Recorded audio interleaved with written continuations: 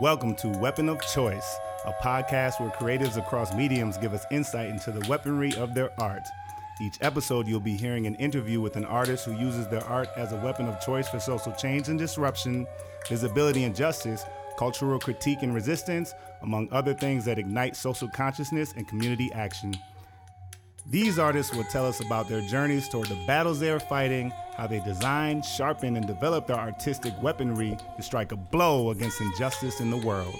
Welcome back to another episode of Weapon of Choice podcast. This is episode 2 of season 3. Summer's kicked off, and we're going to really ramp up this season 3 of Weapon of Choice. And so we're back, and we just want to say hello. How you doing? It's almost July already, and we got like too many holidays to count in this country, but the next holiday in the beginning of July pretty much can go fuck itself. So in that regard, let's always be thinking about freedom every corner we turn. Think about our past struggles for freedom, think about our current struggles for freedom and liberation, collective liberation.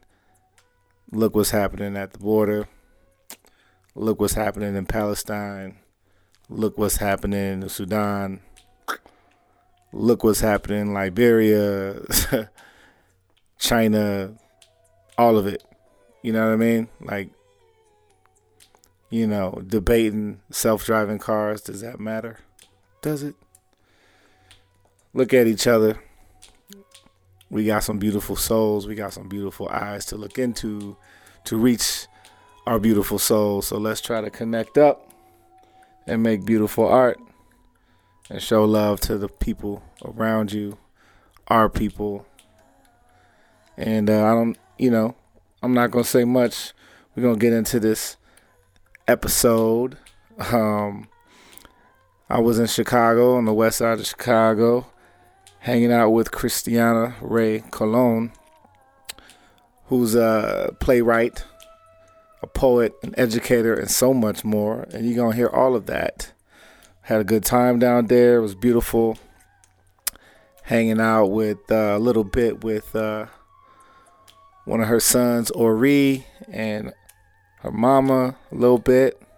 Had a good old time before I headed back to the airport from my time in Chicago. And I'll be back in Chicago, actually. I'll be back in Chicago in July. And I will be recording another episode for Weapon of Choice, interviewing Hoda Kotb. Look out for that. So we're going to get into it. I'm just going to do the usual. You got to follow us on the social media. On Instagram, you can find us at Weapon of Choice Podcast. On Facebook, you can find us at Weapon of Choice Podcast. On Twitter, it's at Weapon Choice Pod. Going to need you to follow all of those. Going to need you to share the shit. Whenever we release an episode on Facebook, share the shit out of it. Please click that share button. It's too easy. We're going to need you to follow us on Instagram. We're going to need you to, if you listen to the podcast on Apple Podcasts and iTunes, we're going to need you to go give us that 5-star rating and review us. We need that. Show us that love. Please take a couple minutes to do that, as it will help give us some more visibility. We do this little podcast completely independently, short of the dozen or so listeners that are contributing monthly to our Patreon. So we do have a Patreon where folks give $1 or more every month to help sustain us and help us grow. And we need more of that support. So you can go to patreon.com/Weapon of Choice Podcast to give a little something. You know what I mean? If I see you in line at Starbucks, you might get that side eye for more reasons than the fact that you could be spending that expensive ass cup of coffee per month on helping Weapon of Choice Podcast grow. And we got some other podcasts launching later this summer, but we're not going to talk about that right now. But please keep showing us love. We really appreciate all of you tuning in. We'd be nothing without you. We love what we're doing, and we ain't going to stop. But we need your support, continued support, and Appreciate everybody listening. Keep telling your friends and family.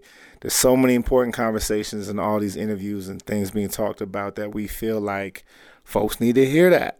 And by folks, I mean, we know you're tuning in, but we know we need to tell more people about these conversations who, listen to podcasts and really, use this medium for good, So keep tuning in. We appreciate that. And we're going to get into Christiana Ray Colon out of Chicago, talking about a lot of good things. I was blessed to have this conversation with her. She's a revolutionary mother. She's a revolutionary activist, artist, pleasurist. Christiana is one of the co-founders of the Let Us Breathe Collective. She's also the creator of Black Sex Matters, and the way she talks about a little bit of her process of writing plays and the way she's thinking about her community is so inspiring. You're gonna hear all of that in this episode, so I'm not gonna waste no more time. I'm gonna shut the hell up, and we're gonna get into this. So please keep rocking with us and dig this interview. I'm just gonna get these levels going. So you wanna grab it whenever you feel comfortable. I'm sure you've written grants in your lifetime, and so we're doing a special episode called the Grant Rant, where it's just a bunch of artists going in on the shitty grant process, especially if they're a person of color and especially if they're a woman of color. So that's gonna be a fun one. You can already think of some. Oh yeah. All right, let's do a mic check. What's your name? His name? Do a mic check. What's your name, son? Say, my name is Ori Tariq. My name is Ori Tariq Alim Colon. Yeah, that's right. You like the microphone. Yeah, you ready to start beatboxing? Does he love music? He does. He loves music, and he loves theater and poetry and the outdoors. Hey. Yes, I am Christiana Ray Colon. I'm a poet, playwright, one of the co-founders of the Let Us Breathe Collective, and the inaugural Burrell Fellow in Playwriting at Columbia College, Chicago. Christiana, welcome to Weapon of Choice podcast. We're so glad you're with us. I'm so glad to be talking to you. If you can pinpoint a time in your life, a specific time when you realized you're not normal. Oh gosh. When I realized I'm not normal, I don't know that I ever felt normal. So when I think about what makes me not normal, it's definitely my relationship with words and writing and language. And that started pretty much as young as I can remember. I've been writing creatively since I could hold a pencil. So on days off school, like Columbus Day, fuck Columbus, but on Columbus Day, when most kids would get to like sleep in and wake up and watch cartoons, my mom will wake me up at like 7:30 in the morning on her way to work and be like, when I get home, I want 5 poems and 3 book reports on the dining room table. So, it's like stressful for a kindergartner, but who is this mom? She'll be here soon, actually, because she's been traveling and has not seen her grandson, who is freaking out right now. Take your time. Let's see. Ori. What's up? You got something to say? You got spit up all over your face.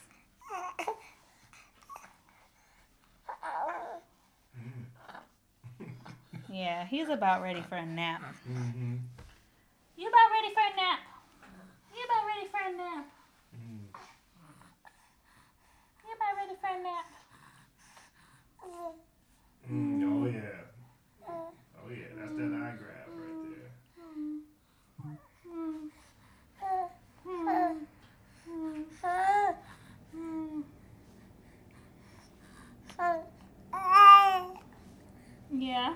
What else? Ready to do a cipher. Yeah, you got a sense of humor too. What you want to do? You can hang out while I do the podcast? You like him? He's all right?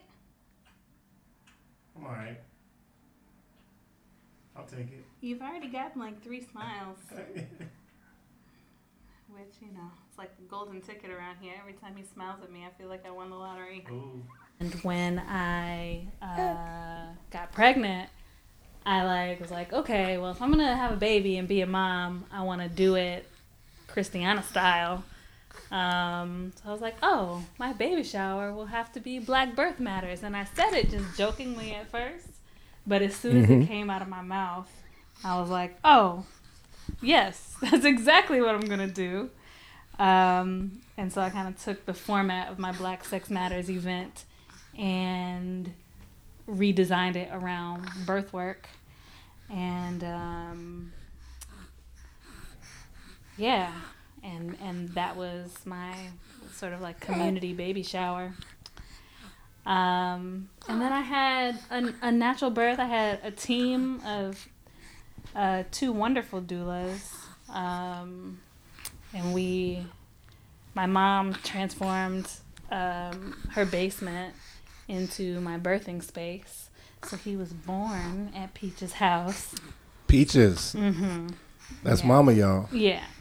So she's a little too jazzy to be grandma, so she's Peaches. Mm-hmm. It's her childhood nickname, which she has revived for this phase of life. Oh, really? Mm-hmm. Did she have a reason for the revival?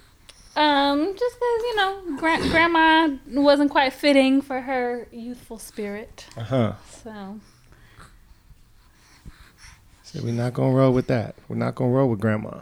Rolling with Peaches. yeah. So yeah, just the residences across birth work and pleasure, abolition, social justice, visionary thinking. It's like, I want to be like Adrienne Marie Brown when I'm get myself together. Yeah, so one of the things I was like reflecting on as I was listening is her talking about the mistakes, her states of self-assurance and self-consciousness in her 30s, and then like feeling fully present and in the pleasure of her life in her 40s. And I'm like, if that's what I have to look forward to, then that's great. It is. Yeah, I mean, and coming off, this is the beginnings of season 3, and coming off Adrienne's interview and seeing some of the things with Black Sex Matters and Black Birth Matters and, this pleasure theme and this revolutionary pleasure theme to open and to continue in the beginnings of season 3 is a nice, it's a nice, what would they call it, happy accidents, or, happen to be in Chicago where we are recording today with Christiana, and I'm looking forward to continuing these conversations from your perspective, and in terms of how your world has evolved over the course of your artistry and living and mothering and all of that. So we're gonna get into all of that. So I appreciate this, and I got a lot of questions about all of that. The Black Sex Matters, Let Us Breathe, Black Birth Matters. We're gonna have fun. Inside of like the capitalist wound of hyperproductivity and only feeling good about myself if I am accomplishing a million things at once, and only being able to accomplish things under extreme panic deadline, everything is an emergency type of conditions. And some of your best work come out of last minute scenarios. Oh my goodness, yes. Yeah, it's a problem. And I think only recently, and really because I think the kind of social justice work that I've been involved in has has required me to pay attention to this as not something to celebrate, because in every other space in society, you know, that kind of hyperproductivity, you know, harming yourself in order to have maximum output is celebrated. And School so, and and work. so I've always been like a very high achiever in those traditional spaces, and it has it's been really humbling and challenging to try to decenter those tendencies. And I think motherhood has been a space where I've found it absolutely necessary to just like slow down, be present, take care of my body. You know, like it occurred to me, and I don't know why it took almost 3 months for this thought to occur to me, but I was looking at him grow, and he's growing so fast, and I was like, I have made every cell in your body. Like, I grew you inside of me, and he's 100% breastfed at this point. So all of his growth right now is coming from the nourishment of my body. And so how could I not take care of the vessel that is able to create and grow and nourish a whole other human being who is so magical? And so, you know, it means that like I'm not responding to emails or like checking emails or being on email in the way that I'm used to and would like. And it also means that like I'm not able to sort of succumb to an Adderall-induced mania to like crank out a play in, you know, in 72 hours. Why do I feel like you're not joking about that? Well, because I'm not. I have not written a full-length play in 72 hours, but my last play, I wrote the first. Yeah, what you want to say? Strong voice. Strong voice.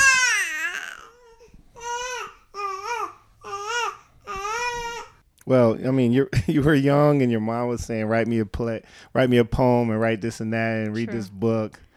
Yeah. That had to have been. You said it was, as far as you recall, sometimes stressful. Yeah. You know, how old were you when that like really kicked in? Like around 4 or 5 years old. Yeah. I had my first poem published when I was 6 because she submitted one of those poems to an anthology of children's poetry. So, you know, that it was all pretty young. But even on my own, you know, she definitely nurtured and encouraged that part of me. But when people ask me like, oh, when did you start writing plays? Like one of my earliest memories is writing scripts for my teddy bears and like having them act them out on the old typewriter paper with like the alternating white and green lines. Whoa. And my mom would bring home from work, and I would write out. I would use the fold out with the holes on the sides to rip off. Oh, wow. Yes. So that's like one of my earliest like visceral memories of writing scripts. So that concept of creating worlds, creating words for other people to say and embody characters is something that has always been in me from a small child. And did you find yourself at those young ages already a writer in like your peer social spaces, thinking about writing or actually writing? Like, did you see a difference in how your curiosity played out in like your peer spaces? I think it made me bossy because it wasn't just the writing, it was also the creation of worlds. So how that played out in like preschool is that I would sort of dictate what the make-believe was going to be, right? Like, so this is the scenario, you're the mommy, you're the daddy. You're so like, no, I got this. Yeah. Just listen here. And I've always kind of had a kind of, I don't want to use the word imposing, but that's the word that's coming up, imposing personality. So I was able to sort of energize, galvanize, organize in that way from like preschool age. So those are the ways that when you say not normal, that I can like sort of think of being different from my peers. And then coming to your weapon of choice and what battles you're fighting. What is that? Well, my weapon of choice is definitely playwriting. But even that sort of feels like too narrow of a scope to name, because really it's about cultivating vision and cultivating visionaries. So I was a playwright before I identified as an activist, or before I was in social justice spaces. And I think the advent of the Black Lives Matter movement and me applying my energy in those spaces really gave a purpose to my work as a playwright. So I am always saying, like, I am here to create an abolitionist canon of theater, and I'm trying to write an abolitionist canon, and that's really about provoking the imagination, provoking a vision of the world that we want to see, the world that we want to live in, because so many people are complicit and complacent with the systems that we're living in, simply because that's all they know. And it just takes someone to provoke or to ask the question, well, what if it didn't have to be like that, for them to shift their analysis. For example, like, I have been on the ground in Ferguson and participating in these protests in Ferguson, and then leading these protests in Chicago for like 4 or 5 months before a fellow activist put me on to the idea of abolition.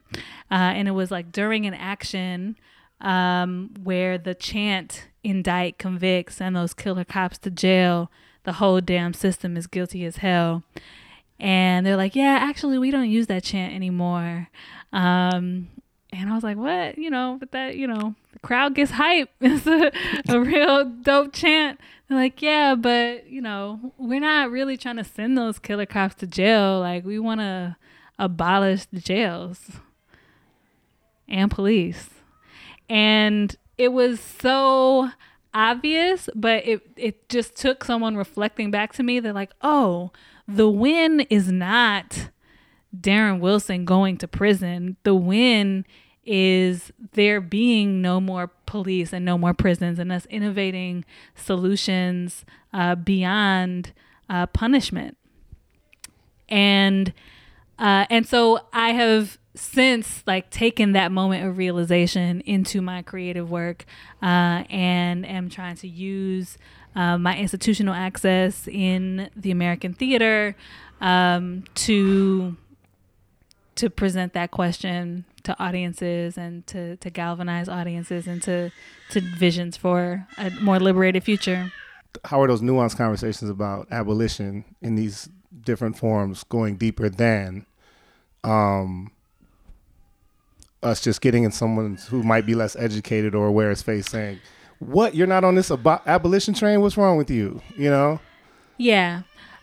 So I also am the co-founder of the Let Us Breathe Collective. We have, for the past, going on 3 years now, been developing the Breathing Room space, which is an arts, healing, and organizing hub on the South Side. So we got this space in the summer of 2016. We started rehab January 2017 and have been programming since early 2018 in the space.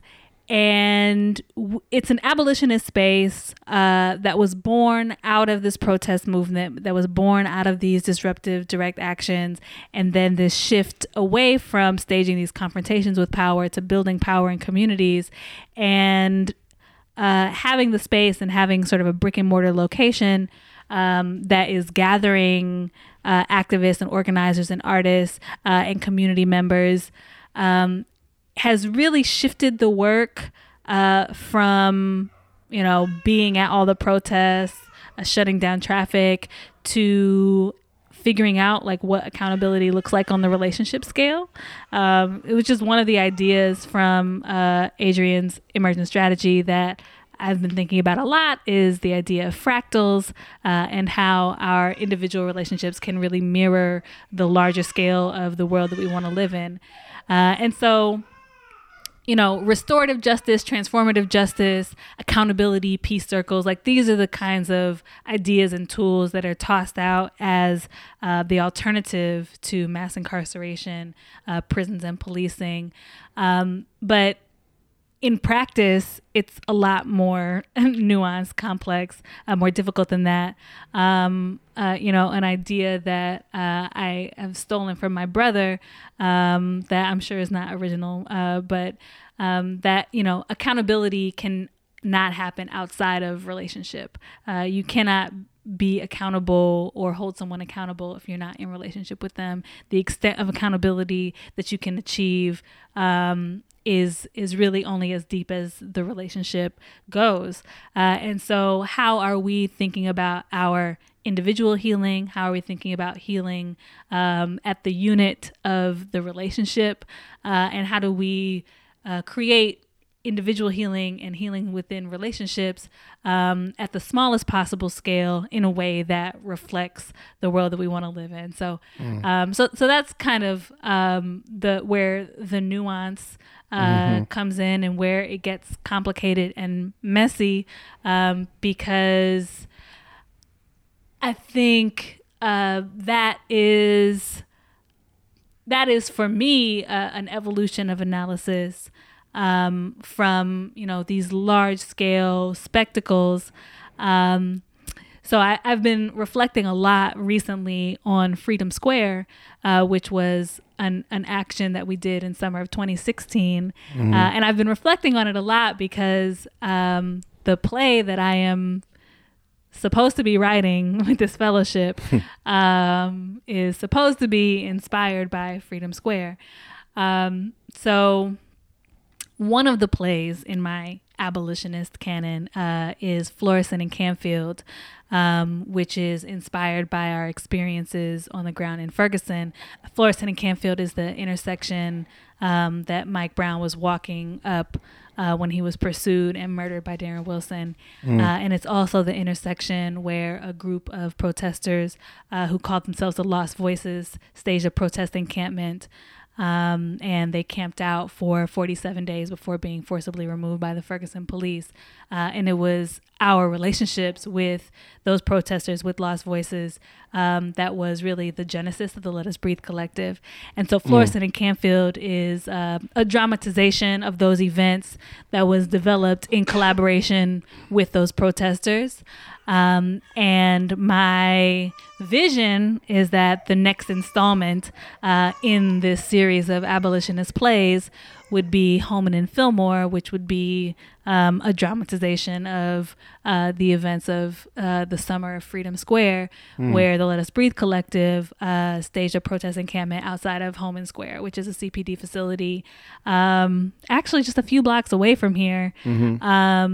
Where thousands of Black Chicagoans have been illegally detained and tortured.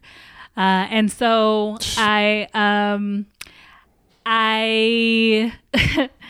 have supposed to have been writing this play, but I'm really struggling with creating words around the idea right now, because there's so much healing that still has not happened from the actual events.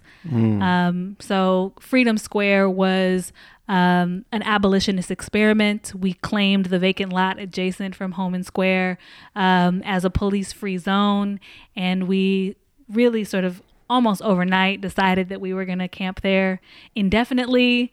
And I think when we made that decision, I imagined that we would be removed within 24, 48, 72 hours.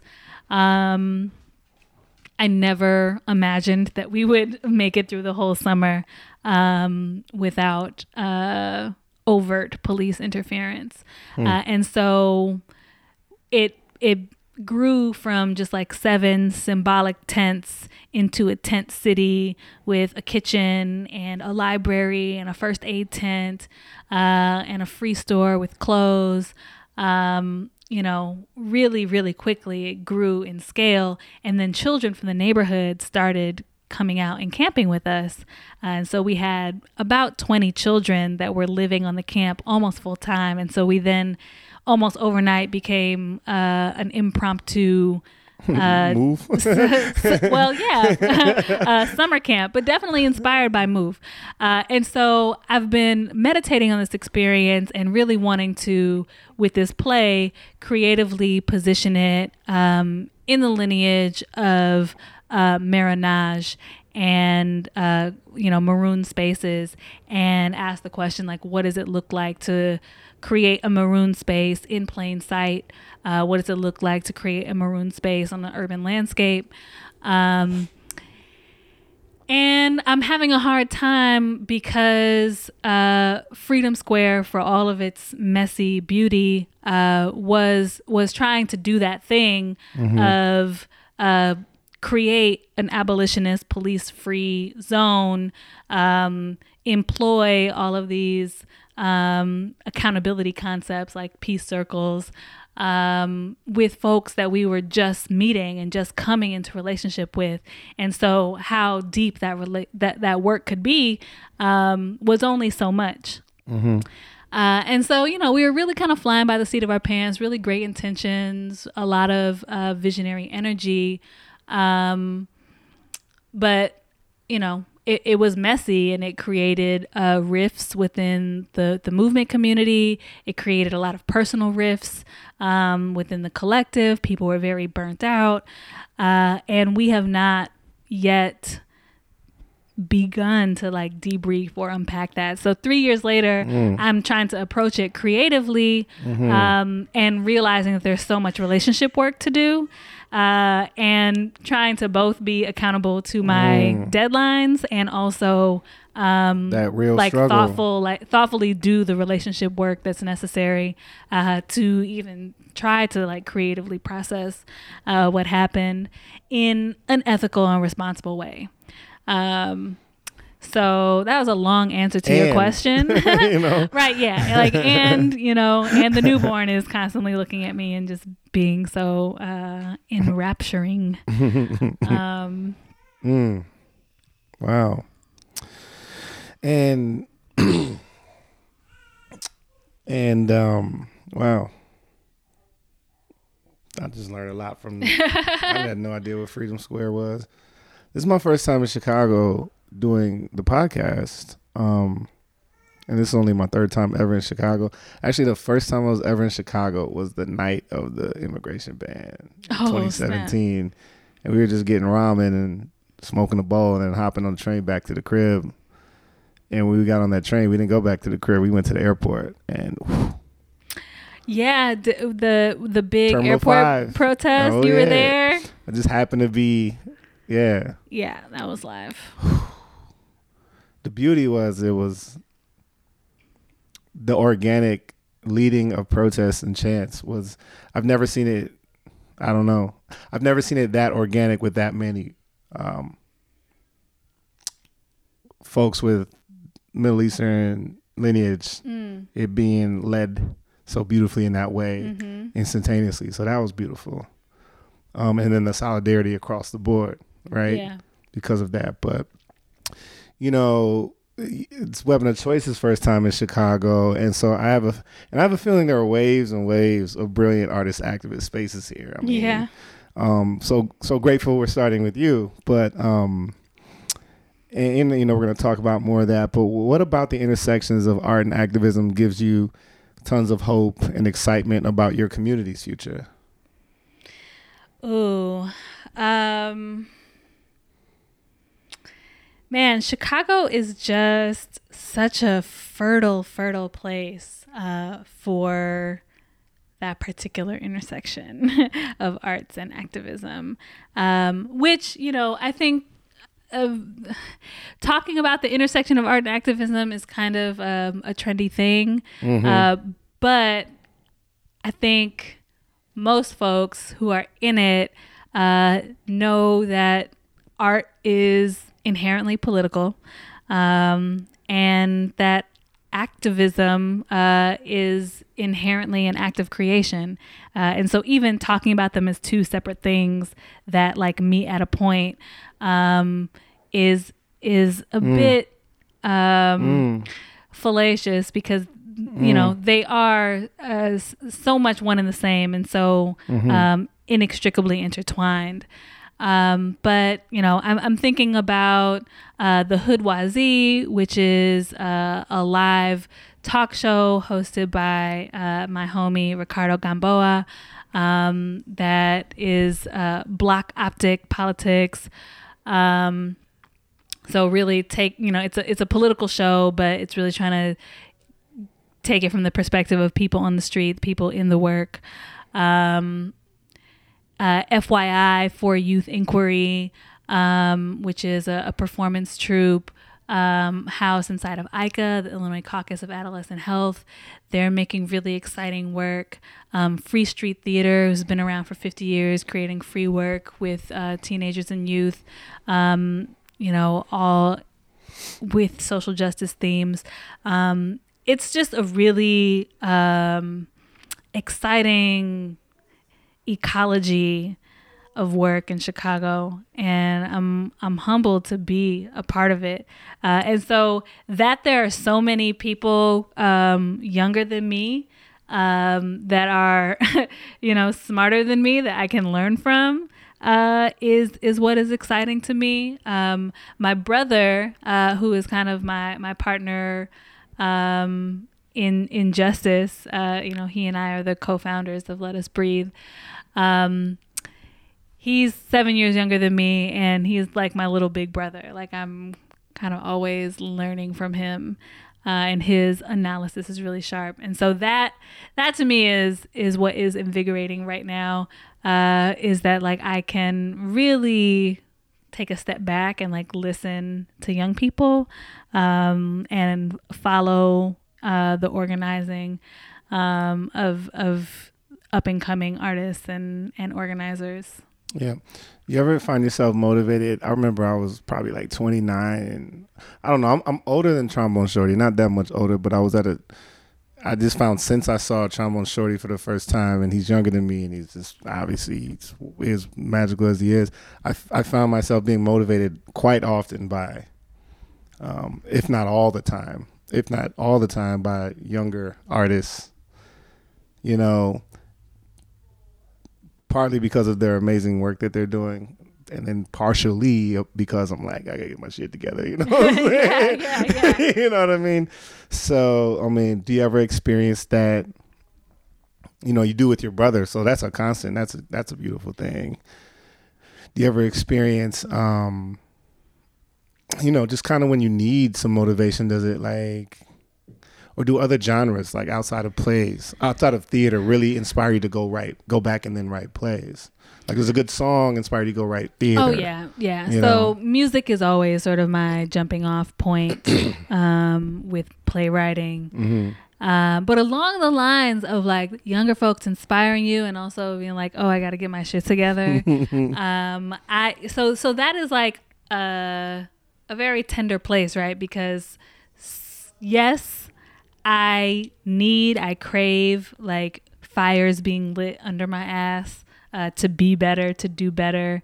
And then also like comparison is the thief of joy, right? And I am literally addicted to Instagram, like addiction in the most literal sense, that like I Can't control it. I'll say thank you because you wouldn't have seen my message, perhaps. True. But other than that, true. And I disabled my Instagram account for several months, and so I go on Instagram fasts. And I went on an Instagram fast from like a week before I went into labor through maybe like 6 or 7 weeks after my son was born, because I didn't want to be all up in my phone and like not looking at him, during those precious tender moments. So I had to delete the app from my phone because I'm addicted in the way that like I'll go to like check the weather or text my mom, and I'll look up and like 25 or 30 or 45 minutes have passed and I've just been scrolling, and I'm like, wait, what was I going to do? Like, it's so automatic. I don't even think about it. And then I get sucked into this vortex. And while I think I use Instagram to uplift or amplify different campaigns, like Black Birth Matters definitely was built through Instagram. Black Sex Matters. Social media has been so huge in amplifying organizing work and making connections with other people doing the work.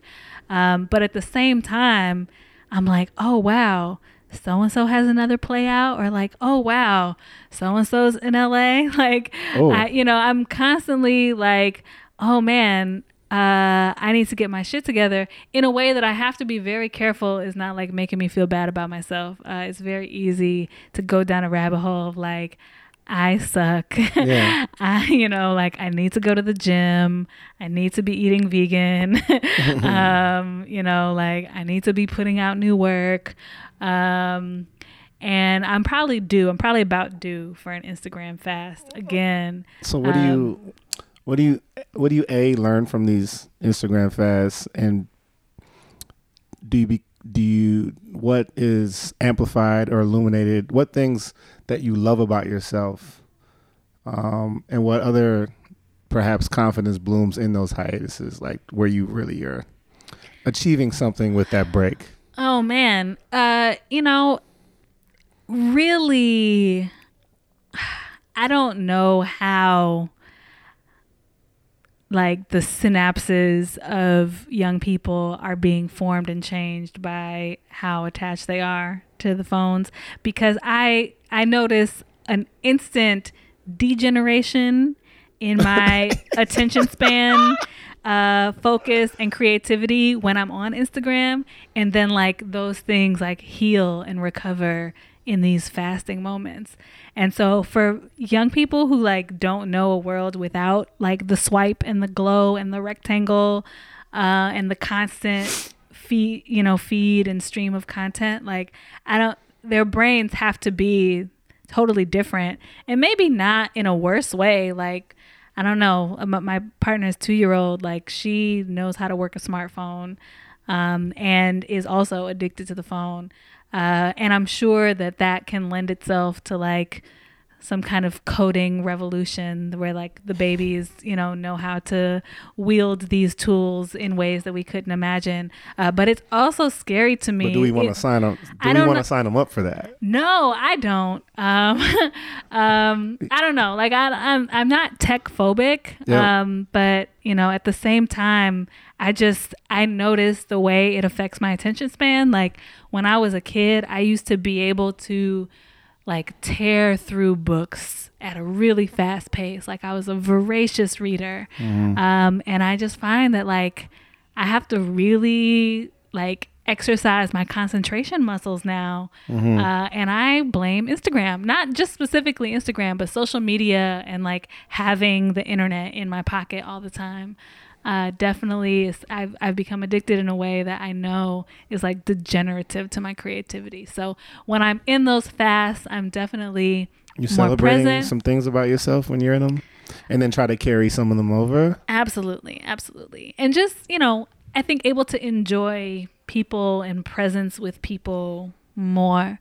and not like distracted by my phone. Because again, sometimes I'm like on my phone and I have not intended to pick it up, right? It's just like a tactile. And then even when we're not searching for any type of gratification, or a lot of times consumption euphoria from looking at the internet, whereas like we can see something where if we didn't get on at that moment, I wouldn't have seen that dope thing. And so I'm glad I did. And then that little like excuse is like subconsciously just traps us. Yeah. I know it's like the reward centers in our brain are being stimulated by like the thing that we wanted to find that like inspired or that made that connection. And so then you just be endlessly scrolling, like waiting for that next, spurt of, whatever the neurotransmitters are.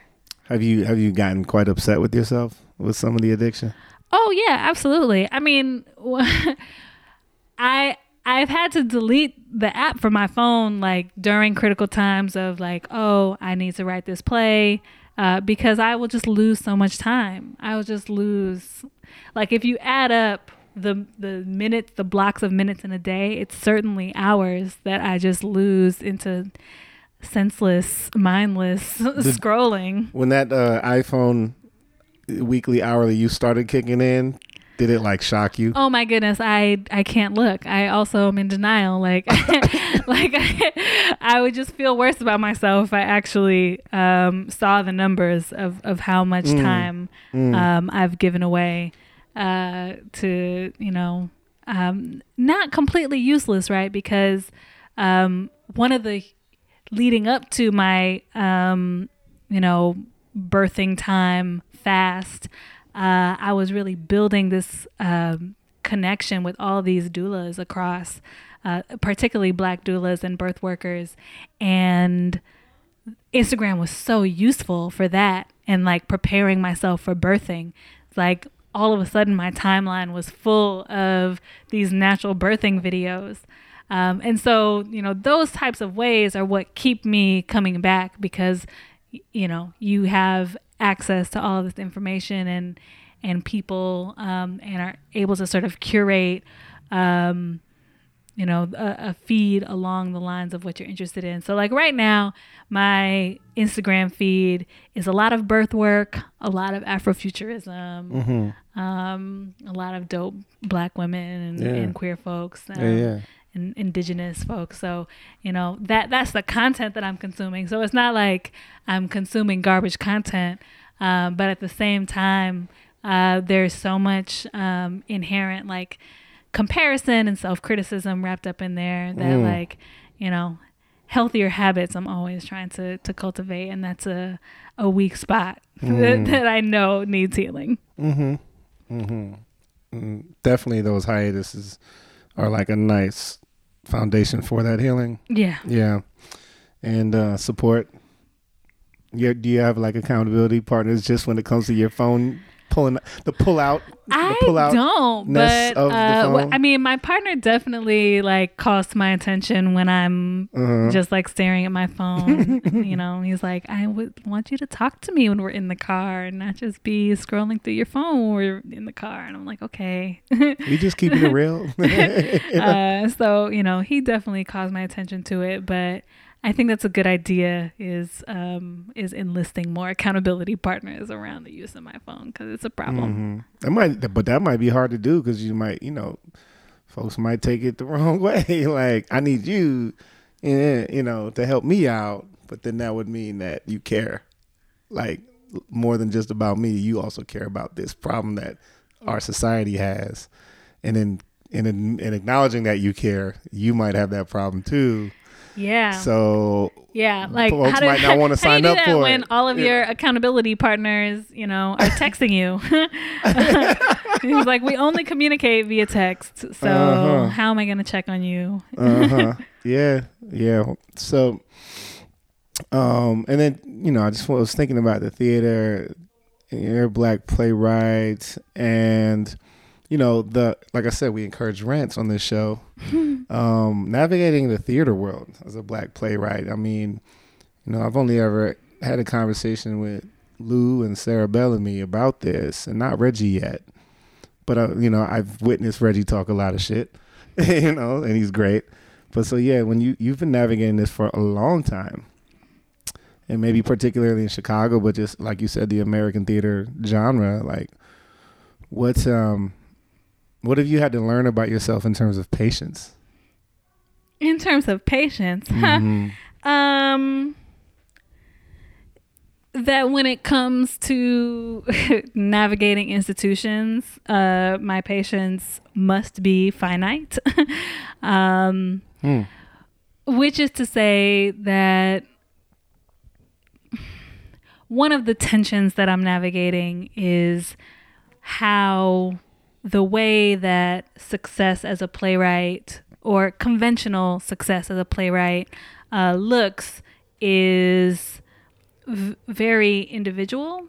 And so me as a single author playwright, having my agent submit plays to theaters, artistic directors selecting those plays and programming them in their seasons, and then those plays getting produced on larger and larger platforms. Like that's sort of a conventional path for what success looks like as a playwright, which means a lot of me as an individual dealing one-on-one with institutions. And so that model of success, I think, is in tension with my community work, which is all about like decentering sort of the individual in that way, and creating together. So that's a thing that I'm always thinking about in how I approach the access that I get to institutions, and then what I do with that access once I get it. And so, it makes me kind of a difficult playwright to work with, insofar as I am adamantly like not producing plays just to like have another production on my resume. Like I'm really only interested in my plays being produced in contexts that are socially transformative. And so if a theater company can't deliver that, then I can't really work with them. Or if I'm working with them, then I'm like constantly... Or if they can't give away like 40 free tickets. Right. So, so that's a thing that that I'm constantly having to navigate, is like, if my play is being produced in this context, like who has access to see it? Because who am I writing for, and what kind of audiences am I trying to reach, and how am I making theater more accessible for communities? And, I think that is even a fraught question, because it implies like a certain Western model of theater where these are the seats and the audience is looking at this thing on the stage that is a spectacle to be consumed. And really, a thing that my personal work has not evolved to yet, but that I'm very interested in, is like, what does my work look like outside of those confines? Like, what is site-specific theater, theater that is community devised and that is coming out of lived experiences, that is outside of this like Western consumer model. So, when it comes to institutions, like I actually finally responded to an email on my train ride home on my way here this afternoon, to an artistic director that wants to produce one of my plays. And I sent her this list of bullet points of like, yeah, we should set up a video chat, but here are the things that I want to talk about. Do you have the capacity to hire a Black or a woman of color director? Do you have the capacity to cast a minimum of 5 women of color in this cast? Do you have the capacity to hire designers of color? Do you have the capacity to program support services for audience and cast members who might be survivors? And those are just like the baseline questions of like, if you're approaching me to produce my work, I want to know, do you have the capacity to do these things? Because if not, then you should reapproach me when you do, which means that, I'm not necessarily going to be the easiest playwright to work with, And I want to be all up in the mix. So I'm also like, fly me out. I'm trying to get flued out. Like, and not just because I like to travel. I do like to travel, especially on someone else's dime. But also because, because it is important to me that my plays are being produced in a socially transformative context. I feel like I need to be present, be hands-on with those processes, because I've learned from experience that, folks with the best of intentions will say like, yes, we've invited XYZ activist group, we're giving them free tickets, but someone has to actually be there to like make sure that has actually happened. And like, oh, your post-show facilitator didn't show up, so I'm here and I can facilitate a post-show discussion, because I think that is important that people have a space to process the play.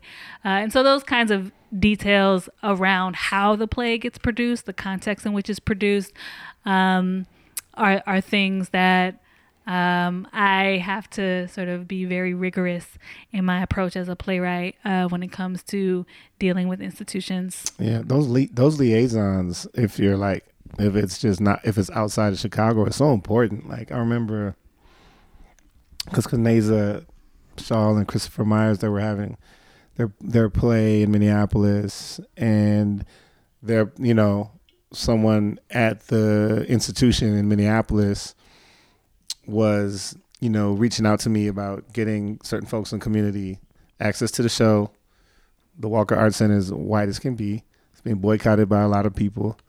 But the play is so amazing that this person inside the Walker, working with Kanaza and Christopher, sent multiple emails to remind me that they had a bunch of tickets for these folks, right? Instead of that one email, which might happen if you don't go. Mm-hmm. And that was amazing. That was amazing to like see that work. It wasn't necessarily required of that person, Mm-hmm. So that makes perfect sense that like, start to finish, and you could be seen as a difficult playwright, but it's just the word right is in play, right? Yeah. Play it right, and that's what you're doing. Back to Black Sex Matters. Yeah. What are some of the ways you see us decolonizing our pleasure? Well, for me, that starts with deconstructing shame.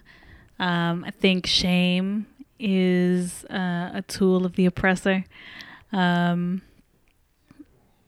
sounds kind of corny, but what I mean by that is shame has been used to disconnect us from our bodies, has been used to really create. So for me, Black Sex Matters is about integrating our connection to ourselves, our sexuality, our sensuality, and our pleasure, because when we are disintegrated from those things, we are easier to exploit and control. And so the Black body has historically been a site of trauma and exploited labor in the Americas. And so Black Sex Matters is about healing those traumas and creating a space of celebration to reintegrate sex and pleasure. And I think how that is done is with shame. We are constantly questioning whether or not we are supposed to be feeling a way. And I think that kind of programming that starts very young with the use of shame as this oppressive tool is how you get folks like doubting their own intuition, doubting whether or not they like what they like. And it is with the deconstruction of shame that I think you're able to really reconnect to your personal truth, reconnect to your intuition, trust yourself deeply, feel yourself deeply. And so that to me is like at the crux of why Black Sex Matters. It got me thinking about that. You know that Maxwell song, Shame? I don't. Which album is that on? So I like heard the song. And it was fine because it's like his newer stuff. I'm like, hey, we'll see if I like this. Yeah. But I went and saw him live, which is Bucket List, right? And that song Shame, I really encourage you to listen to it. Actually, yeah, that song Shame before he performed it, he dedicated it to black women. And he dedicated it to, I think, specifically dark-skinned black women. In a way that he explained it. I can't exactly, I would mess up the paraphrasing, but it wasn't to negate like all black women. And, you know, again, how music does something for us, even though we do things that are outside of music. So when you're thinking of conversations between fictional characters and dialogue, are there any dialogues you're creating in your plays because you're not seeing them consistently or at all in the day-to-day? Oh, I would like to think that all of the dialogues I am creating are dialogues that need to be amplified. So, you know, I'm very inspired by August Wilson, even though I think he writes more naturalistically than I do.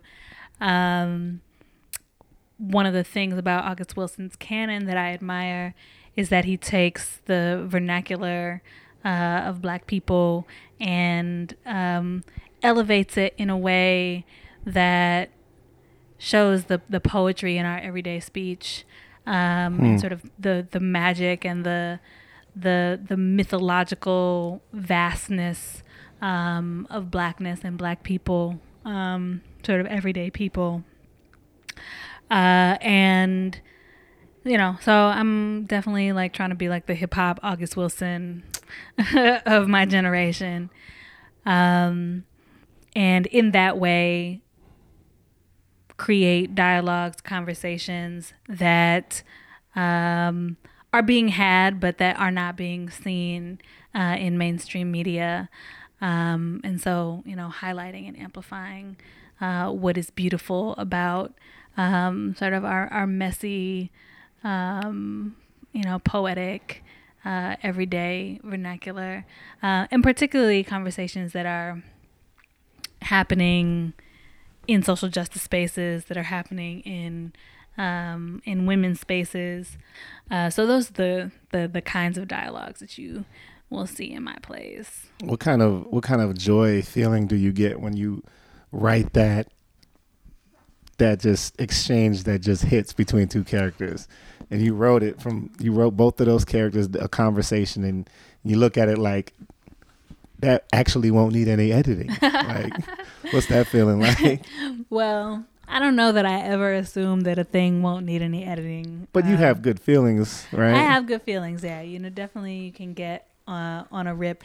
I mean, the thing about my work as a playwright is I feel like when it is most successful is when I am just like the conduit for it. Yep. You know, the conversations are coming through me, and I am getting out of the way and just like transcribing. Mm-hmm. And that is when I feel like, you know, things are really hitting.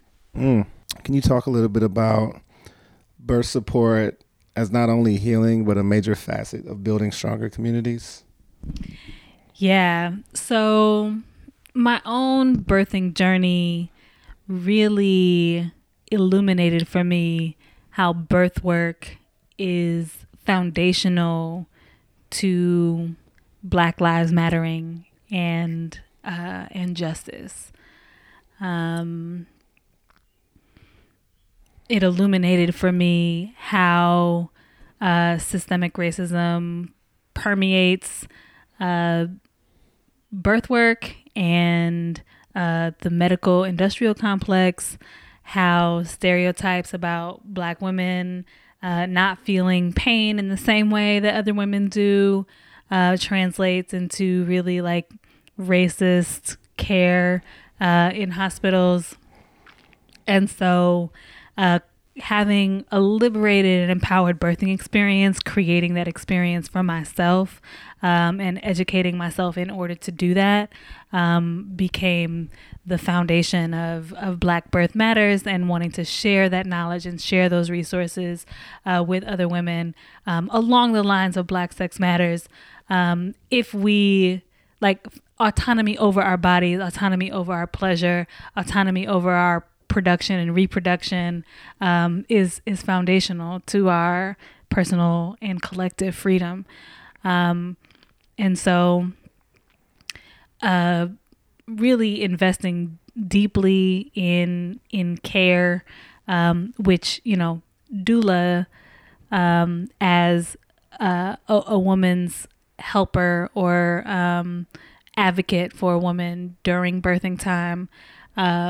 My doula team really, I think, put at the forefront and, you know, is inspiring me, as I mentioned earlier, sort of healing the wounds of like capitalist hyperproductivity. And so the ways that like I need to honor my body, care for my body, the ways that I can connect to the earth and herbalism to heal myself, nourish myself, and having a birthwork community, a Black birthwork community that is reclaiming that ancestral knowledge and using it to empower Black women and women of color has been just a really beautiful, eye-opening educational journey for me. And, you know, because I am who I am, like I couldn't just like do that by myself. I kind of had to make it into a community thing. And so, you know, in so doing, I have tried to amplify that knowledge and spread that knowledge and really celebrate the joy and the pleasure of birth and having an empowered birth. So what's your vision of the political education and centering of Black birth work spreading, like really spreading? So I tried to have an all Black birthing team or an all women of color birthing team. Like I really wanted Black and brown midwives and doulas. And I could not find a Black midwife that does home birth deliveries. And then I learned that is because there are very few of them nationwide, and you actually cannot be certified to do home birth deliveries as a midwife in Illinois. It is illegal. And So that to me is an example of the ways that we are systemically dispossessed from our cultural inheritance and our ancestral knowledge that, you know, like this nation is built on Black midwifery, you know, enslaved Black women birthing and nursing the children, their enslaved children and the children of the people that were buying and selling them is the reason, you know, that America is able to be a superpower, right? Because of the exploitation of that knowledge, that expertise, and thusly that free labor. And so that midwifery and natural birthing practices are criminalized and definitely stigmatized in hospital settings, and that Black women and women of color have such a hard time being able to do that work without being criminalized, access that knowledge, get that training. Like that to me is like at the heart of the political education that needs to be done. And so popularizing, you know, before I got pregnant, like none of this stuff was even on my radar. I wasn't even thinking about it. And so having the conversations to plan my own birth and then realizing the scope of the systemic problem, you know, it very similar to that moment of like going from, you know, being a disruptive protester to being an abolitionist. You know, the statistics on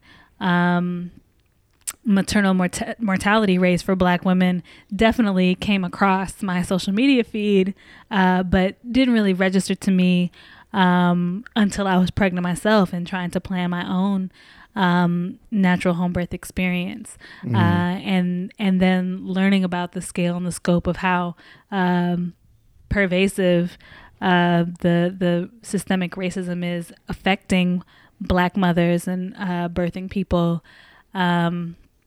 Has really inspired me to partner with other birth workers and amplify that knowledge and make it as accessible as possible for as many women as possible.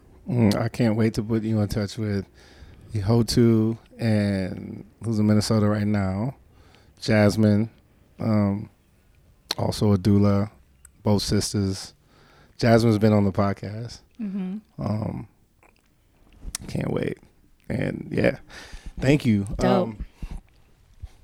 With the systems designed to erase the expertise, right? Which you in one example is what you just talked about. They are designed to erase the knowledge, the rituals, the humor, the genius of Black people. I mean, basically, white people just realized how boring they were from damn near the beginning, and therefore slavery. It's kind of, Right. So what are some of the things that you do to reclaim our magic and your own Black woman magic? Yeah, Black Sex Matters is definitely one of those things. I'm a lot of my work comes from me just creating the things that I need for myself and then not wanting that to be an individual endeavor, and so making it a community endeavor. But bringing joy and pleasure and celebration and healing and political education all into the same space is definitely what the Let Us Breathe Collective has been growing into since its time taking occupancy at Breathing Room. So we have just put on the calendar our next Black Magic Kickback, which is our nightlife series that is all about celebrating Black magic, creating a nightlife space that is both honoring our ancestors and the turn up is lit. I think I saw that video. The Black Magic Kickback video? What? I saw a 4-minute video and I was like, whoa. Was it the Black Sex Matters video? I don't know, but I was like, whoa. There are a few videos. So there's a Black Magic Kickback video. There's a Black Sex Matters video. There's media. It looked amazing though. I mean, yeah. So we're trying to create these spaces. And that is again some of the fertile ground that I think is the exciting territory. I know Adrienne was touching a bit on that herself in her interview around those spaces being the places where she feels fully herself and fully alive. And so in that respect, those are the spaces that we are striving to create. What is one individual ritual of reclaiming your magic though that you really like to fold into? Ooh, in pregnancy, taking baths. And I know it's another one of those things that is when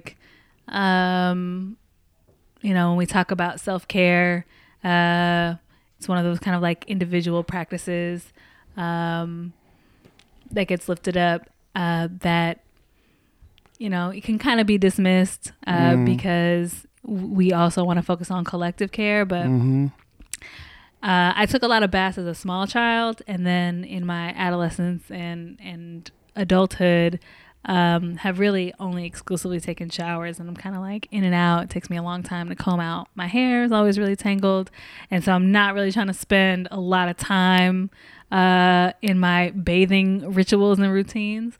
But in pregnancy, as I was learning to slow down and take care of my body, I sort of rediscovered the bath as an act of healing and a ritual of healing, and started taking great pleasure in like curating healing baths for myself, and then incorporating different herbs and creating these like herbal soaks and steams for my body. And so the bath is one of those places. It then becomes a place of meditation and prayer and reflection, and really loving on and taking care of my body. All right. What's been your biggest test on your creative journey? I feel like I'm in it right now. Hey. Is rediscovering real time what my creative process looks like as a mother. I used to say my muse is a diva, because my writing process in the past has looked like I need long, uninterrupted stretches of time in order to sink into the generative space. So a writing session that is 8 or 12 or 16 hours long is like, my jam. That's where I want to be, which, in real life, we don't often get those long stretches of uninterrupted time to just be by ourselves and be in our thoughts. And definitely now, as the mother of a newborn, that is kind of non-existent. So, what does my creative process look like if I need to be in a generative space more quickly than, these long, sprawling writing sessions where I'm, trying to pound out large volumes of text in a short amount of time. And so I feel like that is the test right now is how do I adapt to this new life, and how do I continue to hone my craft and my gifts in order to deliver what I am here to deliver to the world, while still being completely present and available to the magical human being that came out of my body. Yes. So where and when do you feel most alone in this world? Oh gosh. I think I feel most alone in the midst of call out culture. So here we go. Yeah.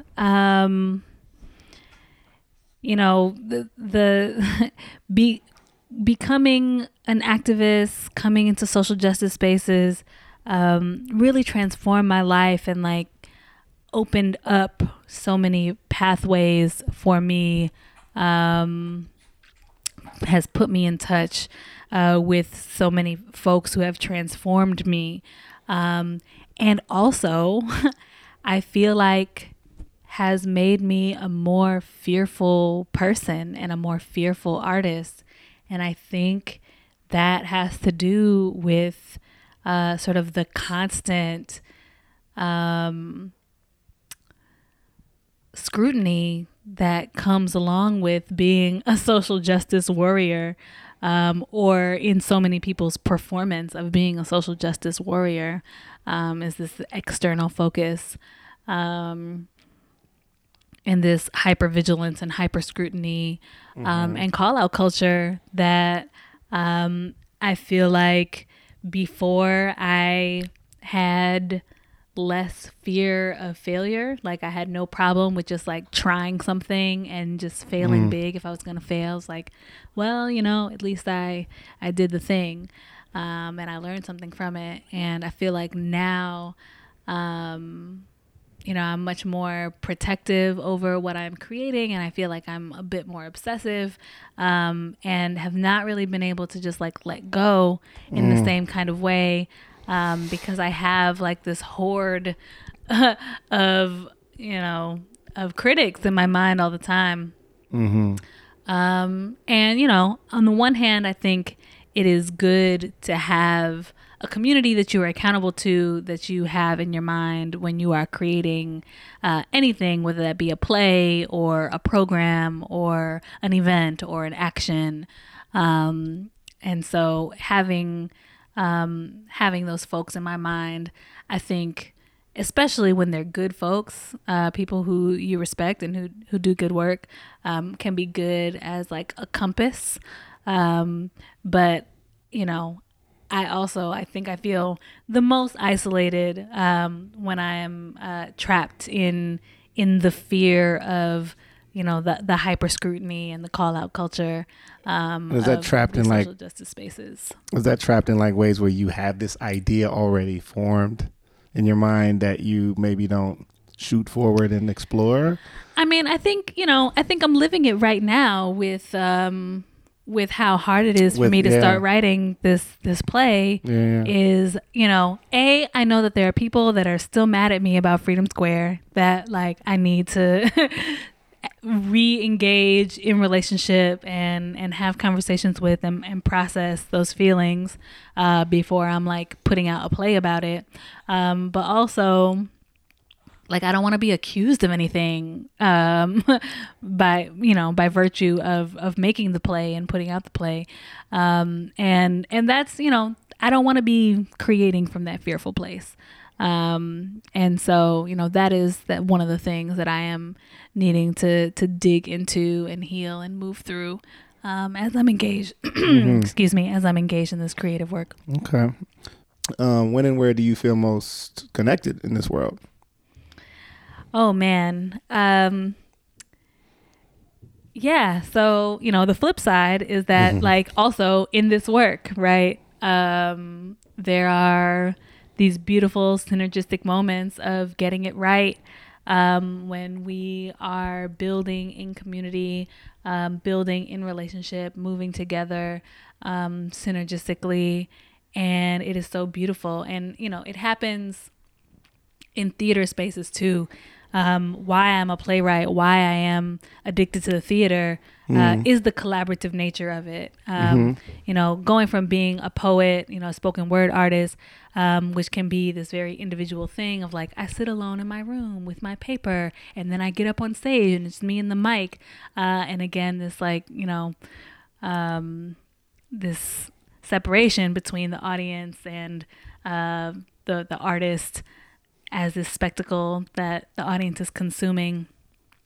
Being a playwright, when I had my first play produced and there are all of these people that have to be involved in bringing the words into an embodied state, right? Like a director has to bring their craft to it. A cast of actors has to bring their cast to it. A sound designer, a set designer, all of these people in these different media have to bring their skills and their craft to it.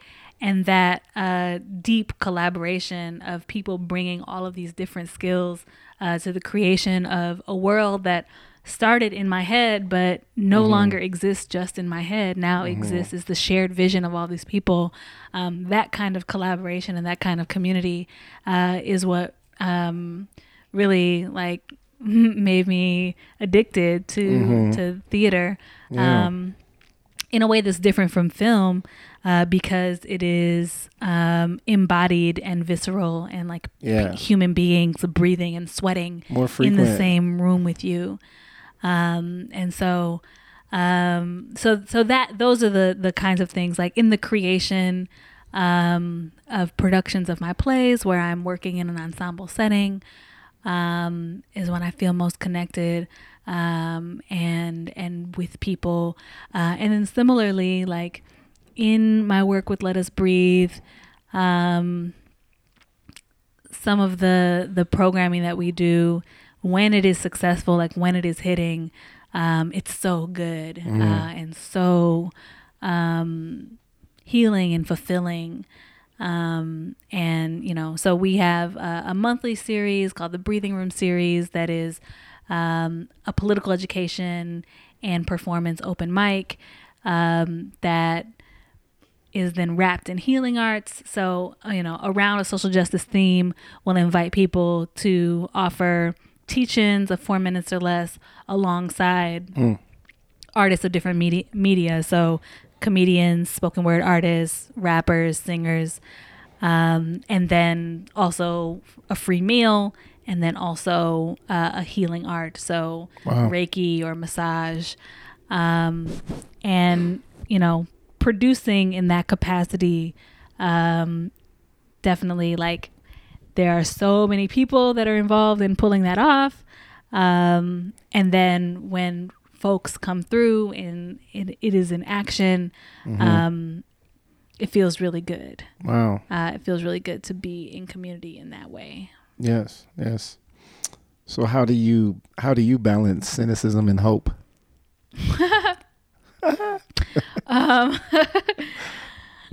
I laugh like that because I'm like, do I balance cynicism and hope? I don't know. I think I err on the side of hope. It's the way to keep creating and keep envisioning. So, I think always like a healthy dose of reality and skepticism, but like I try to be in the child space, the imaginative space, which I think is inherently a hopeful space. Cool. What are you tired of hearing? What am I tired of hearing? Oh gosh, I am tired of hearing the Baby Shark song. Because my 2-year-old is obsessed with it and like literally will have it on repeat for hours. I still haven't heard it. You haven't heard? Oh, okay. Well, we've got a nice little force field in my home. No, it's good. Is it good? It's good that you haven't heard it because good. It's annoying.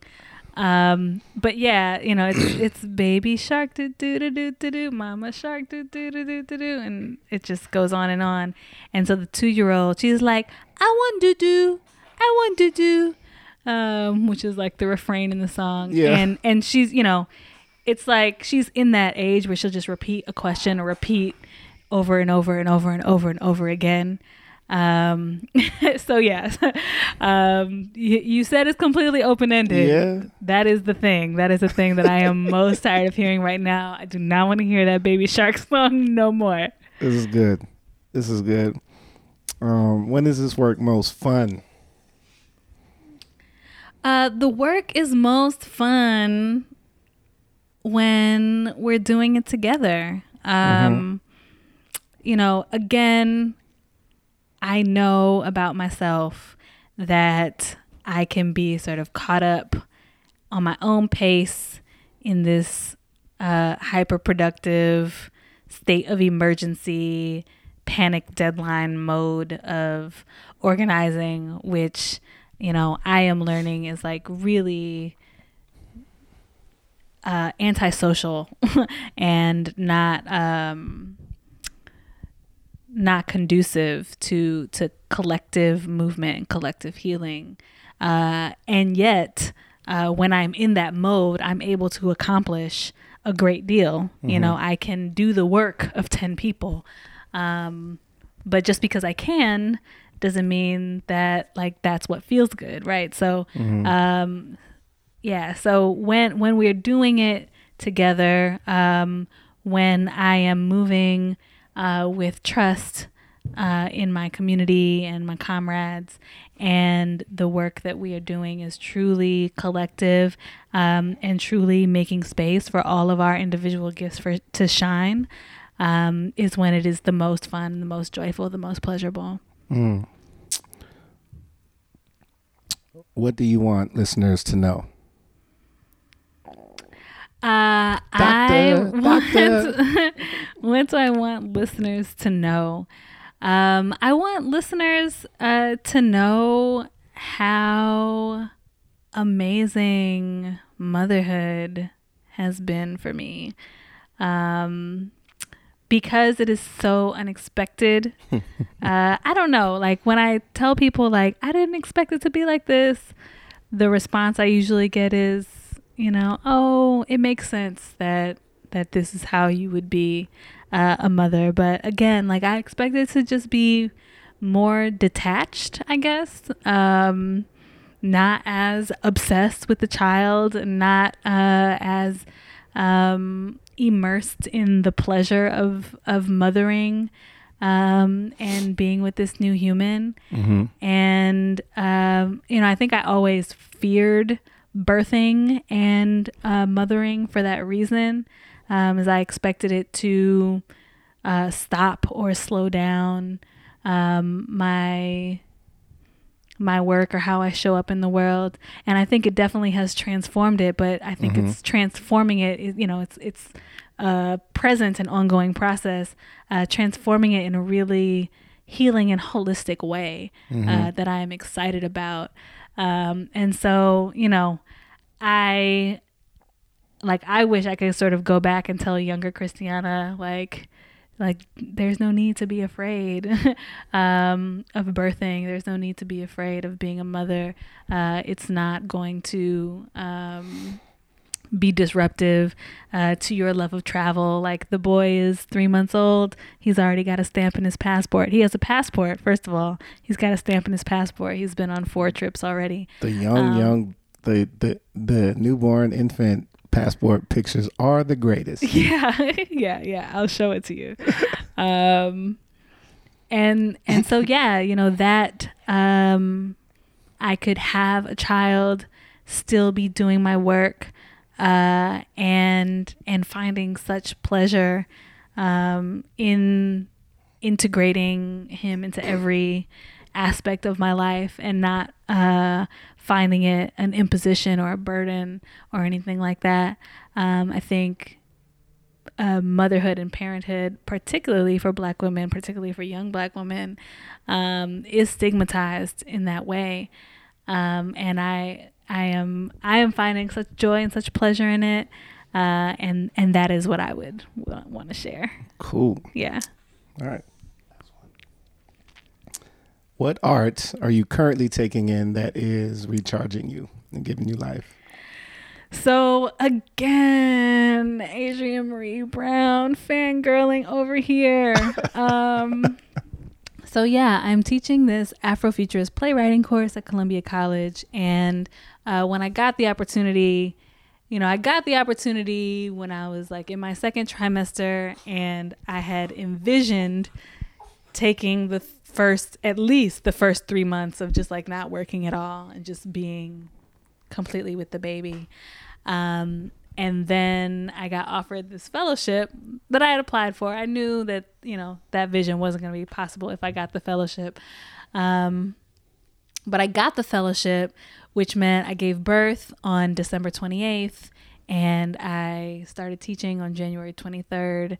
And in this space of pregnancy and birthing, I'm definitely very future-minded and Afro-future-minded. And so I decided that I was going to use the opportunity to devise the course that I wish I could take.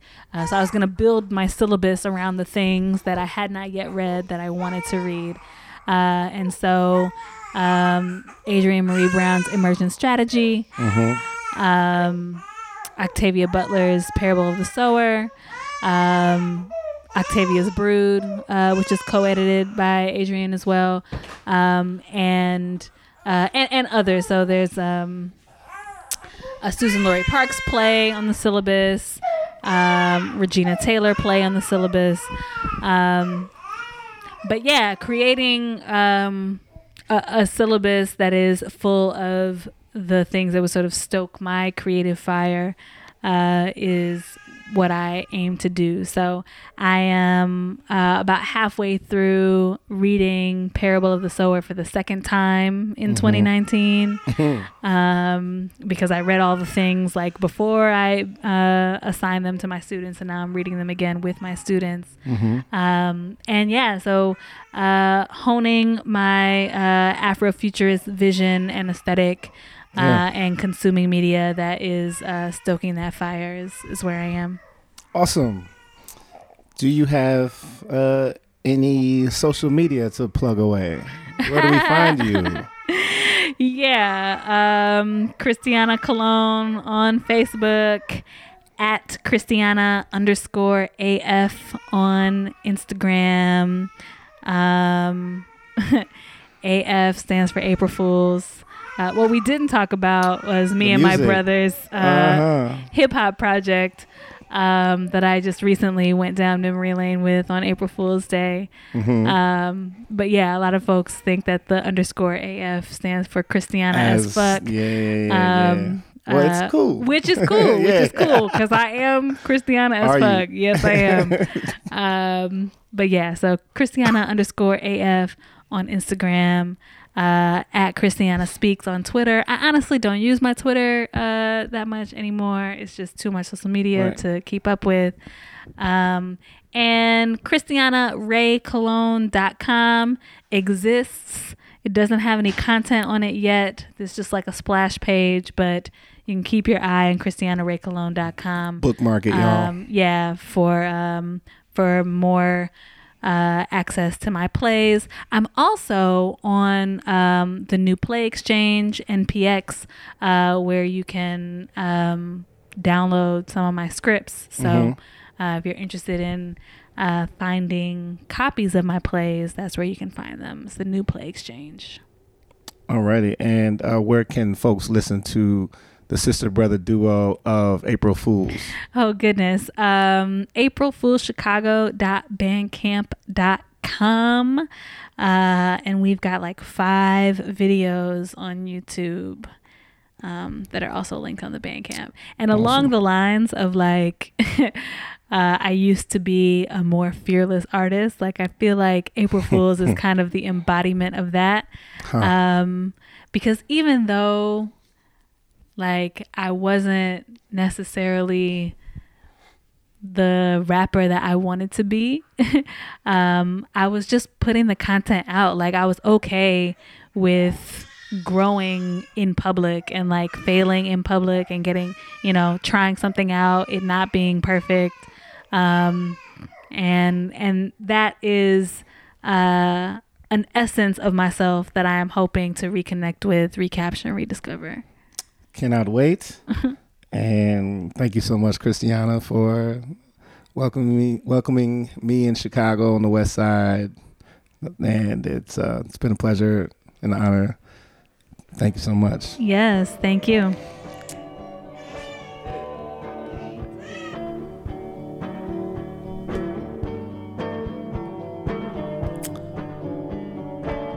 And there you have it, Christiana Ray Cologne. Thank you so much for talking to us. And thank you, everybody, for tuning in. Once again, this has been a special menu production. And Andrew and I will be back with another episode 3 with Shami Ali. Stay tuned for that. So make sure you're subscribed on Apple Podcasts, iTunes, or wherever you get your podcasts. Keep spreading the word. We're on Spotify, SoundCloud. We're on everything. We're just about everything. So keep tuning in. And of course, our original theme music is by none other than Renee Copeland. So always keep an eye out for Renee Copeland and her music and her dancing and her choreography and her film scores and her Ananya Dance Theater scores coming soon, coming in September. And show love to all these artists that are making strides for better hope, better peace, and a brighter world. Also, we are going to, you heard in the interview, because I'm trusting that you listened to the whole interview.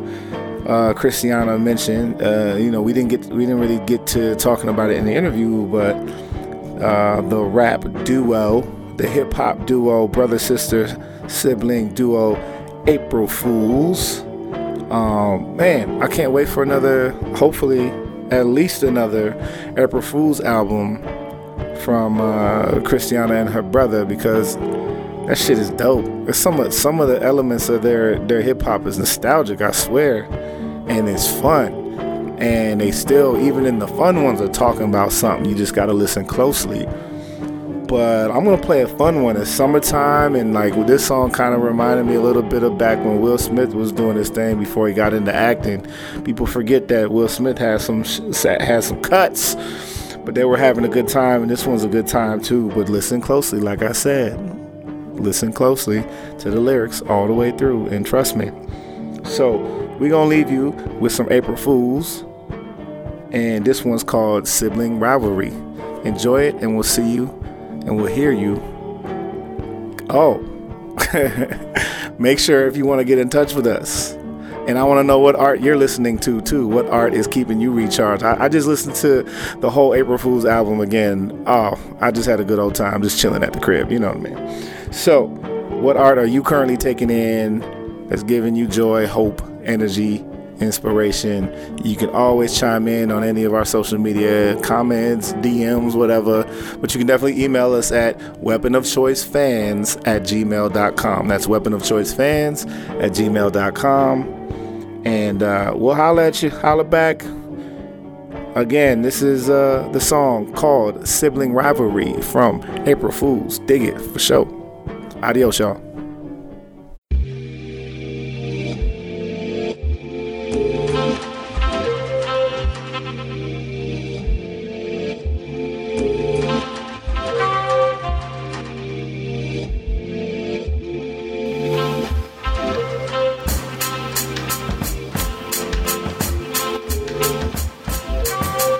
You'll be grounded if your GPA ain't high as me. Mom said clean the kitchen, scrub the toilet, and to iron these. Ain't you grown enough to do some laundry, man? I'm tired, G. A lot of pride, no privacy. Our rhythmic sibling rivalry. Exists, I must admit, we make quite a tandem. A ferocious little genius and a charming kid that's handsome. Yeah, our fire's burning.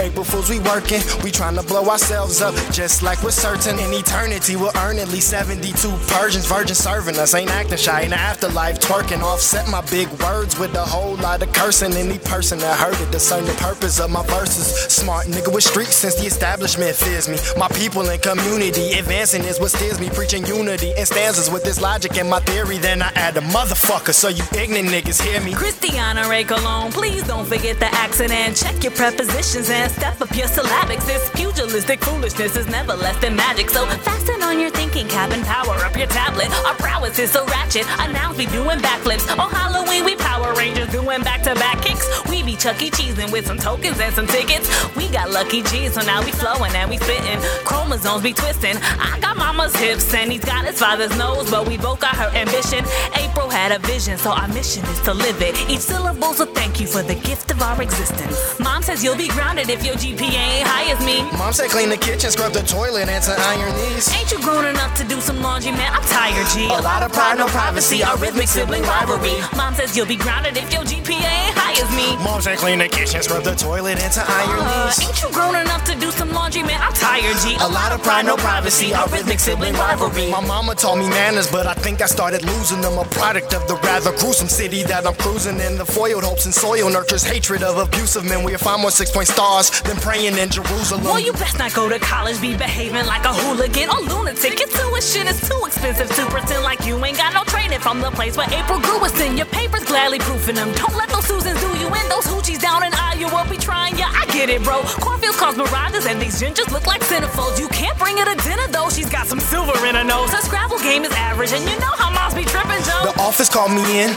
They said I had to pay, and if I don't come up with it, then they said I couldn't stay. My face was so stale, it was about to decay. Didn't sweat, didn't sway, didn't fret, didn't fray. The wire go through by the end of the day. Now I'm going back to class, get the fuck up out my face. It's funny, didn't really want to be here from the start, but I can't leave now. It would break these Becky's hearts. They beg us to come to get diversity a spark, but they're so comfortable when a black man departs. Mom says you'll be grounded if your GPA ain't high as me. Mom said clean the kitchen, scrub the toilet, and to iron these. Ain't you grown enough to do some laundry, man? I'm tired, G. A lot of pride, no privacy. Our rhythmic sibling rivalry. Mom says you'll be grounded if your GPA ain't high as me. Mom said clean the kitchen, scrub the toilet, and to iron these. Ain't you grown enough to do some laundry, man? I'm tired, G. A lot of pride, no privacy. Our rhythmic sibling rivalry. From fight clubs to nightclubs to dorm rooms, bright light bulbs to study halls and buddy calls. What's 5 cakes plus 5 dubs? Then drive buzz, deny what the officer is charging you with. Tell campus security to get them cuffs up off of you.